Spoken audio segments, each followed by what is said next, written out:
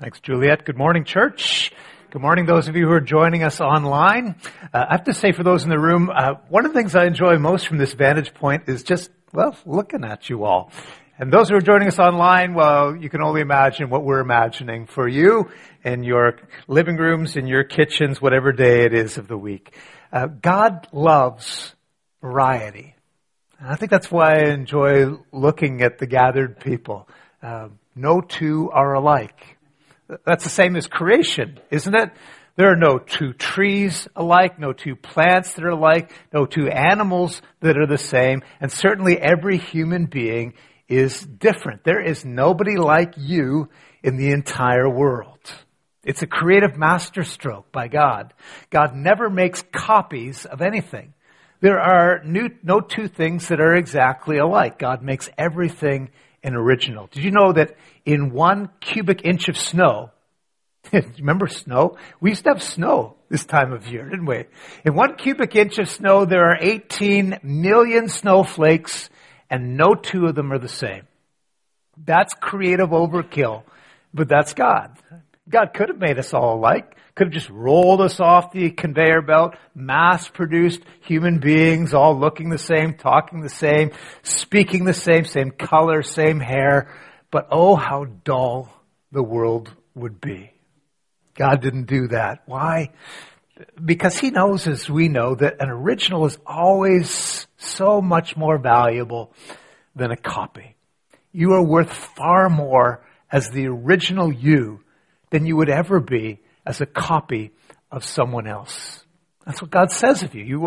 You're a person of value, created by God.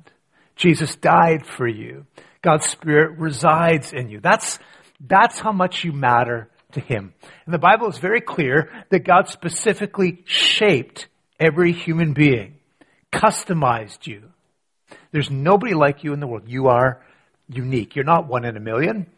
You are, in fact, 1 in whatever the number is. 8 billion? I think it's about 8 billion right now on planet Earth. You are 1 in 8 billion. Everything an original. Well, we're starting a new series, as you've heard already. We're talking not just about how God has shaped you, but why God has shaped you. Why did God make you to be you? If you have your Bibles with you, or if you use an app, you're going to want to keep them open, at least for the first half of the sermon, because we're going to do some underlining and some circling and just some study of this topic, which is actually very common in the Bible, is a persistent theme throughout the Bible, how God has shaped and designed His people. Let's start back at the beginning. Genesis chapter 2. It says this: God shaped man from the soil of the ground and blew the breath of life into his nostrils, and the man became a living being. I want you to underline the word shaped. Will you do that? God shaped man. That word is used throughout the Bible as a reflection of one of the great truths of creation, that God custom designed the world. Psalm 139 that Juliet read for us says, and again, you want to have your highlighter out for this. It says, God, you made my whole being. Circle the word made. You formed me in my mother's body. Circle the word formed. You saw my bones being formed. In other words, inside my mother's womb, as I took shape, you shaped me where I was put together. God put you together. You can circle that. You were put together. All of the days have been planned for me. God planned you. He planned you in advance. They were all planned before you were even 1 day old. So notice what it says. God made you. God formed you. God saw you. God shaped you. God put you together. God planned out the days of your life before day one ever happened. By the way, that's why so many Christians struggle with the prevalence of abortion in society. Because abortion short-circuits a human being that God planned from creation, from the foundation of the world. I mean, you may have heard this before, that there may be accidental parents, but there are no accidental children. You're not an accident. I was an accident. My parents told me I was an accident. I think I was a happy accident. They were married, but I was not planned. There may be illegitimate parents, but there are no illegitimate children. Your parents may not have planned for you, but God planned for you. So look at the truths that come in Scripture. Truths like these ones. Job 10. Job 10 verse 8. Your hands formed me and they shaped me. You know that? That you were handmade by God? Handcrafted? You didn't roll off an assembly line, that God was intricately and intimately involved in the specifics of creating you. What does it mean? You're not an accident. It means that God was responsible for the details of your life. It probably means He's responsible for some of the things about you that you may have trouble accepting. Stuff that you might consider to be a weakness, and yet that was part of His design in your life. And then after God made you, He put those plans aside and He never used them again. You're not going to find anybody with the exact combination of personality and experience and everything that God has made you that makes you. And why does God go to all that trouble? Because you're an original. And that's God's idea. Now the problem is this. Actually, there's two problems. The first problem is that most people don't like what God made because they don't like the way that they are. And they're always thinking, if I were just a little bit taller or a little bit smaller, a little bit thinner, if I had red hair, brown hair, black hair, a different complexion. I don't like my nose. Can you do something about that? Just shave it off a little bit. I don't like my teeth. I wish I had more talent. Why couldn't I be like her? Or I want to be just a little bit like him. We don't accept ourselves. We're always comparing ourselves to other people rather than accepting who God made us to be. And when you do that, it causes all kinds of problems in life. Most people don't accept themselves, and boy, it leads to a frustrating, discouraging way of living. The second thing is, not only do we have trouble accepting what God has made, we cast it aside and we aspire to be something that we're not. We want to be like somebody else. We say, listen, if I can wear those $300 shoes that my favorite athlete wears, maybe I'll be a little bit like them. If I dress like her, maybe people will assume that I am like her. If I make money like they did, maybe they'll assume that we have the same set of skills that are at work in their life. I've got to do what she did to succeed. I've got to please my parents. All these things. People start out as originals and they try and turn themselves into copies. And it's a tragedy. Because if you're not going to be you, what you really wind up doing is just taking somebody else's spot. And that one's already filled. And the world never gets to see what God designed because He only made one of you. God says, I made you, I shaped you, I designed you. About 30 years ago, a church in the southern United States came up with a little acrostic to talk about the things that make you, you. It kind of spread across the landscape of the church in North America and beyond. And you've probably run across it before. In case you forget, we put it right here on the wall. And you've heard it already. The acrostic, the acronym is the word shape. Your shape influences every aspect of your life. And I don't mean your physical shape, though I guess that's part of it. We're all getting into shape. But we mean more than just what we do at the gym by that. Your shape will determine what you focus on in school and maybe what you should avoid. For some of you, it might have been a big help to know a little bit more about your shape before you spent a whole lot of money on tuition to discover you were happier working at McDonald's. Your shape determines what kind of friends you will cultivate and the kind of people that gravitate towards you, the kind of person that you will likely marry, the temptations that you will be most susceptible to. Your shape determines why some things frustrate you, but they don't frustrate those who are around you. You're shaped differently. Your shape will determine the best work environment for you, the best ministry opportunity for you. It will sort of guide you in understanding why some things in your life are set up for failure and other things are bound to succeed. And so in the weeks ahead, we're going to look at many of these different things. And as we do, I hope you come to understand not only how God made you, but why. And in doing that, maybe you find that your stress goes down a little bit. Your satisfaction goes up a little bit. Your sense of esteem, good, healthy, God-informed esteem about what God has made, that goes up. That it increases your chance of success in the world.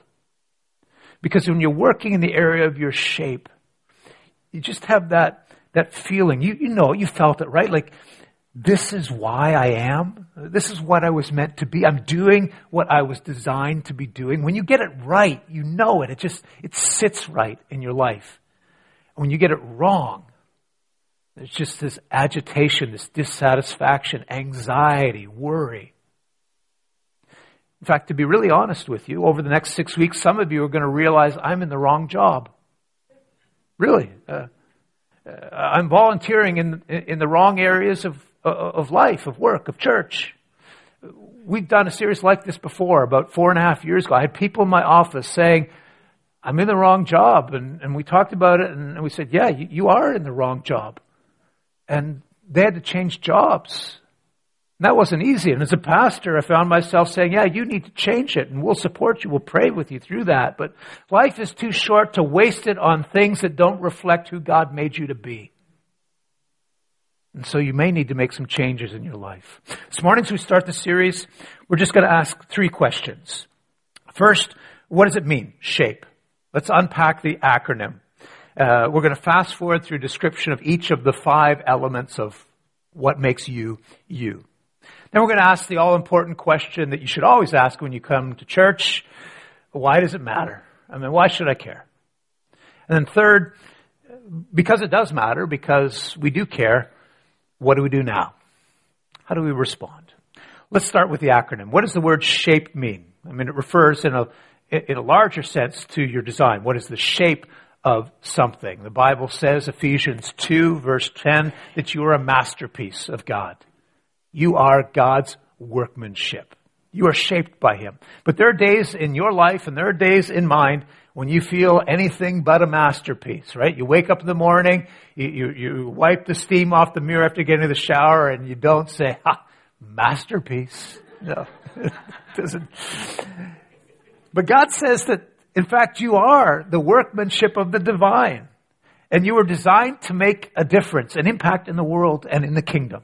So how do you figure out the difference that you were designed to make? Well, you start with your design. And that's the word shape.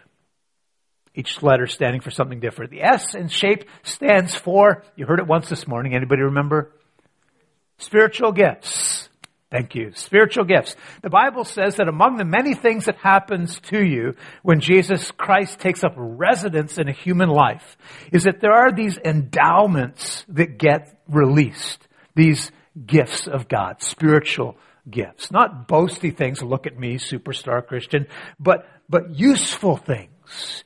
Useful in the work of God in the world. Useful for building up the church. Spiritual gifts. And like any gift, you have to take the time to unwrap it. But when you unwrap it, when you understand it, when you put it to use, that's when the good stuff happens. There's about 20 of these different spiritual gifts listed in the New Testament. Each one of us may carry 1 or 2 or many of them. And that list of 20 is probably not exhaustive. Just an illustration of these are the kind of things that God seeds into the lives of His people so they can be effective in the work that God has for us. We want you to understand how God has gifted you and what that means for you in the world. So that's the S, spiritual gifts. The H stands for heart. Yeah, this is your passion. What are you excited about? What puts the quiver in your liver? People say that anymore? I don't think people say that anymore. What is the thing that gets you excited when you get out of bed in the morning? There are certain things that you're passionate about, and there will be things that you are absolutely not passionate about. So part of the unwrapping of you is discovering, again, for sometimes it's been a long time since we've really asked the question, what are you fired up about? We want to help unlock in you the passion for God's glory reflected in your life. We're going to do that through the series. Spiritual gifts and heart. The A stands for ability. What are the natural abilities that you have? The difference between natural abilities and spiritual gifts, natural abilities, they're there from the beginning. They may be dormant, they may be latent, but you see them. Those of you who have parented kids, you begin to see their abilities emerge very on. And some of them get nurtured and they become just full out amazing. But your abilities, you have 500, 600, 700 of them. I don't want you to think you have just a few. And we would love to help you raise some of them up to the top so you can claim them and use them for God's glory in significant ways as you understand your purpose. Spiritual gifts, heart, abilities. The P in shape stands for personality. And here's where you really get to that question, how has God made me? Because we all navigate life differently. And that's a reflection of our personality. By and large, the fundamentals of your personality do not change. Who you were when your mom and dad first held you in their arms is who you are when you go to the grave. The fundamentals of your personality are like God's blueprint in your life. Some of you in this room, you're very competitive. Others are very cooperative. Some of you are extroverts. Some of us are introverts. Some really expressive in working with other people. Some are a lot more reserved. Some of us in the room, we love the variety. All this talk about variety is wonderful. Other of us, we like routine. Right? Some of you come Sunday by Sunday and say, the service, it's predictable. I love that. We're going to sing 3 songs. Service, we'll sing a couple more songs. There'll be a scripture and a prayer and a sermon. It'll go on too long. And then we'll but there's other people who say, why don't they mix it up a little bit? It's the same every week. We want variety. How has God wired you? Don't try to be an extrovert if God made you an introvert. Just be the best introvert that you can be. Because God loves introverts more.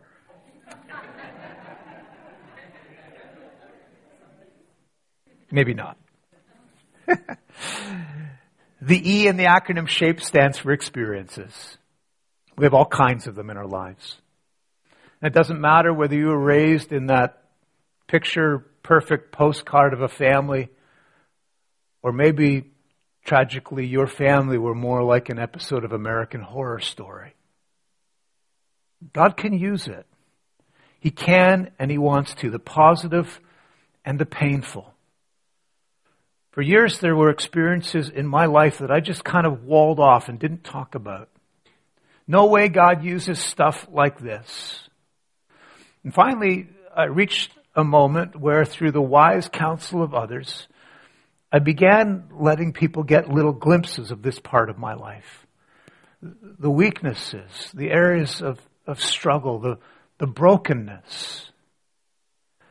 And boy, there are opportunities there in relationship, in life, and ministry that only present themselves when you begin to use everything, all of the experiences of your life. There is no event in life, no matter how tragic, that God cannot redeem and use for His purposes. But the bottom line is this: you're made by God to make a difference for God. And so we jump into this series. I'm excited about this with both feet, and we take everything with us. My challenge would be that you give yourself permission at the beginning to see yourself as the masterpiece that God designed you to be. And that's hard. If you cannot be the person that God made you to be, there's going to be this hole in the history of the world, a place that you were meant to occupy, that you alone are able to fill. And I think that would be tragic for you and for us and for God who made you. Why should I care? So God made me unique, nobody else like me, but I'm uniquely useless, uniquely dull, ungifted, unimportant. Over the next 5-6 weeks, I may discover my shape, but why does it matter? There are lots of reasons that we could offer up in response to that, but I want to give you 3, just quickly. First, Understanding your shape, I think, is the best way of understanding God's will for your life. And for how many of us is that not an ongoing question? What does God want? What does He want with me? What does He want with the world? What does He want in this generation? What is God's will and purpose for my life? The better you understand how God made you, the more you will understand why God made you. Architects have a phrase for this. They say form follows function. All architects know that. Form follows function. What it means is you tell me what the building will be used for, and then I will tell you how to design it, what it should look like. If you want it to be a church, if it's going to function as a church, well, we'll design it this way. If it's going to be a cafeteria or restaurant, we'll design it that way. Form follows function.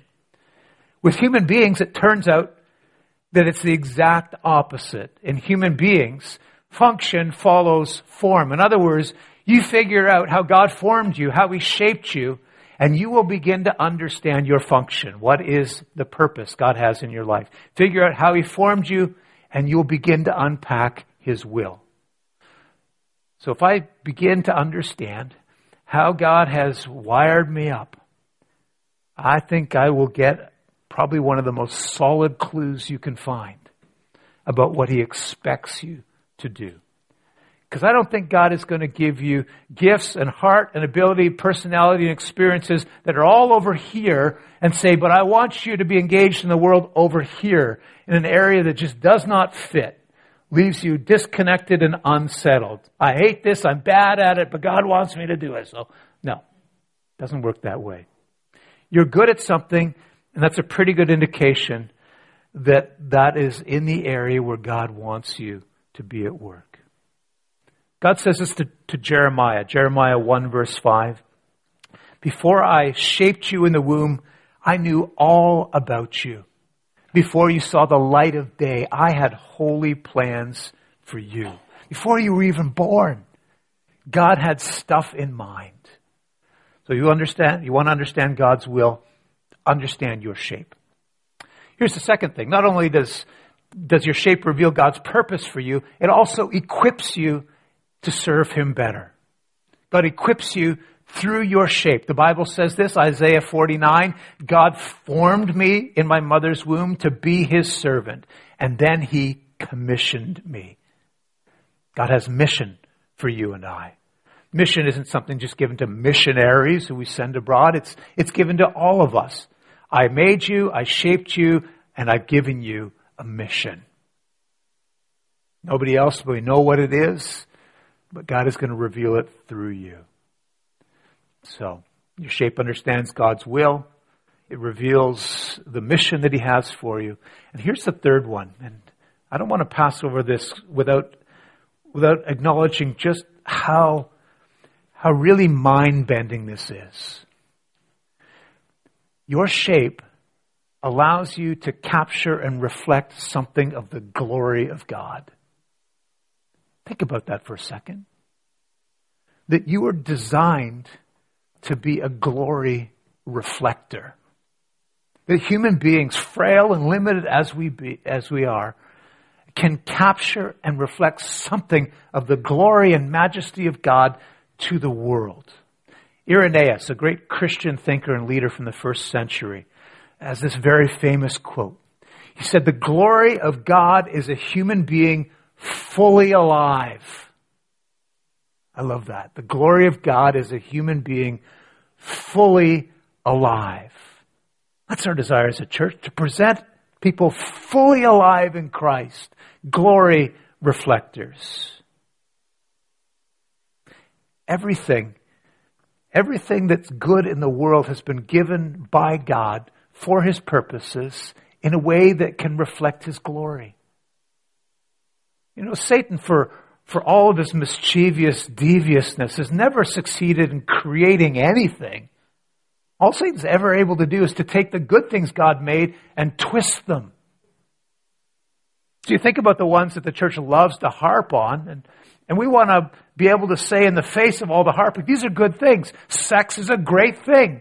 Yay, God. Anybody else? Amen. Sex is a good idea. Thank you, God, for that. It's beautiful, and it gives glory to God when it's offered up in the context of the committed union between a husband and a wife. That's what I made them to do. This is reflecting my glory in them. But it can be misused. That's just about anything that God has given can be misused.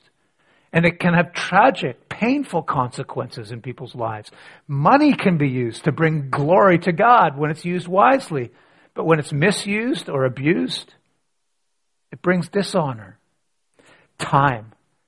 Time can be used in such beautiful ways. Investing the lives of people, honoring God. But boy, can it be wasted, right? Frittered away. Doesn't bring any honor. Everything in life can be used or it can be abused. But it's all a gift from God. Use it or neglect it.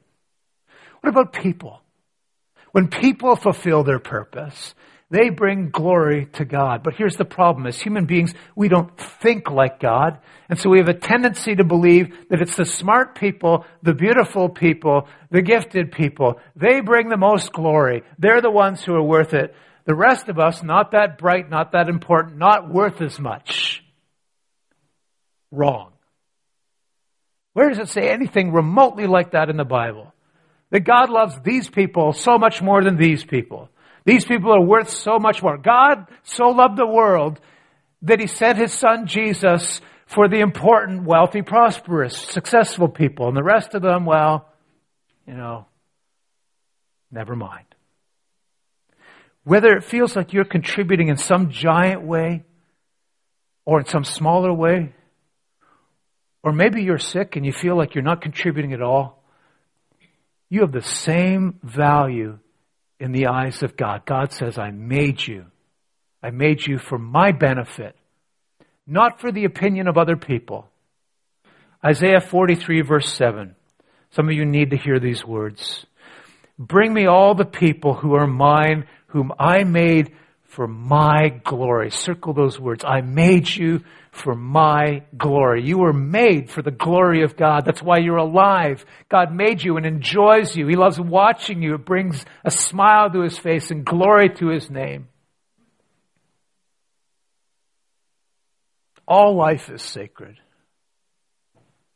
It's that mentality that says some lives are more important than others. Some are more glorious than others. This led to the greatest evils in the world. From the Holocaust of World War I to the genocide in Rwanda, the mentality that some people matter more than others is a gross perversion of the truth of God's creation. Infinite variety and abundant love. You're valuable, no matter who you are. What is shape? Why should I care? Let me just say a couple of words about where we go from here. How do we respond? You can't build your shape or develop your shape or use your shape until you respond first by doing these three things. The first is acceptance. Acceptance means we believe that God, being God, that God knows what's best. God made me, and when He made me, He knew what He was doing. It comes down to a matter of trust, doesn't it? Do I believe that God made a mistake when He made me? Or will I trust and know that He has a plan for my life? What is it that I believe? Because actually when you say, I don't think I really like myself, one of the things you're saying without realizing it perhaps is that God, you blew it when it came to me. You made a mistake. Everybody else is fine, but you goofed on me. And when you reject yourself, in essence, you're also rejecting God because He's your creator and you're not accepting something that He made, and it's a kind of rebellion. I'm not talking about sin here. We all reject sin. But when you reject the person that God made, that's active rebellion.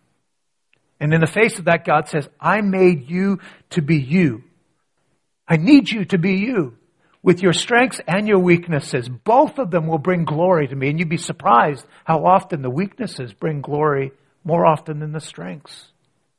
If you'll just start doing the things I made you to do instead of trying to be like everyone else or running yourself down. The Bible says this in Romans 9, verse 20. It says, my friend, I ask, who do you think you are to question God? Does the clay have the right to ask the potter why he shaped it the way he did? The answer is, of course not. Whenever we doubt God's love, whenever we doubt God's wisdom, we always get into trouble. Job 10:10, you guided my conception. You formed me in the womb. He wanted you alive. You know that, right? God wants you alive in this moment, in this generation, in this year, 2023. You are here, and there are no accidents in that truth. He wanted you. He loves you. The first step is acceptance. Nothing else we talk about over the next 6 weeks is going to have any impact if it doesn't start with accepting what God has made. Here's the second, salvation. Remember I said this is not so much about sin as it is about God's design, but sin gets in there and wrecks God's design. Right? So we need to address that. The second thing after acceptance is salvation. Salvation means I receive God's love. I receive it as a way of addressing the areas of God's design in my life that have been distorted through sin. Psalm 119, verse 41. Let your love, God, shape my life with salvation, exactly as you promise. You are loved by God. The cross proves it. Jesus Christ died for you and he loves you and he says, I made you and now I've saved you and I have a plan for you and I have a home for you and you can just come follow me into that. Acceptance and salvation. And here's the third thing, and we'll end on this note. I think for many of us there's an amount of refocusing that's going to need to happen here. To refocus, to develop what's inside of us instead of focusing always and persistently on what's outside. And that's a hard shift. Because as a society, we are very outward oriented. We are very appearance oriented. It's in every television show, magazine, newspaper article, movie. People spend millions, probably billions of dollars on curating outward appearances. Spa treatments and makeup and going to the gym. And I'm not against looking good. But there is so much more to you than just that. So we're going to refocus on some things that are inward and real and true. 1 Samuel 16, verse 7. Listen to what God says. The Lord does not look at the things that man looks at. Human beings look at outward appearances. The Lord looks at the heart. So that's what we're going to do.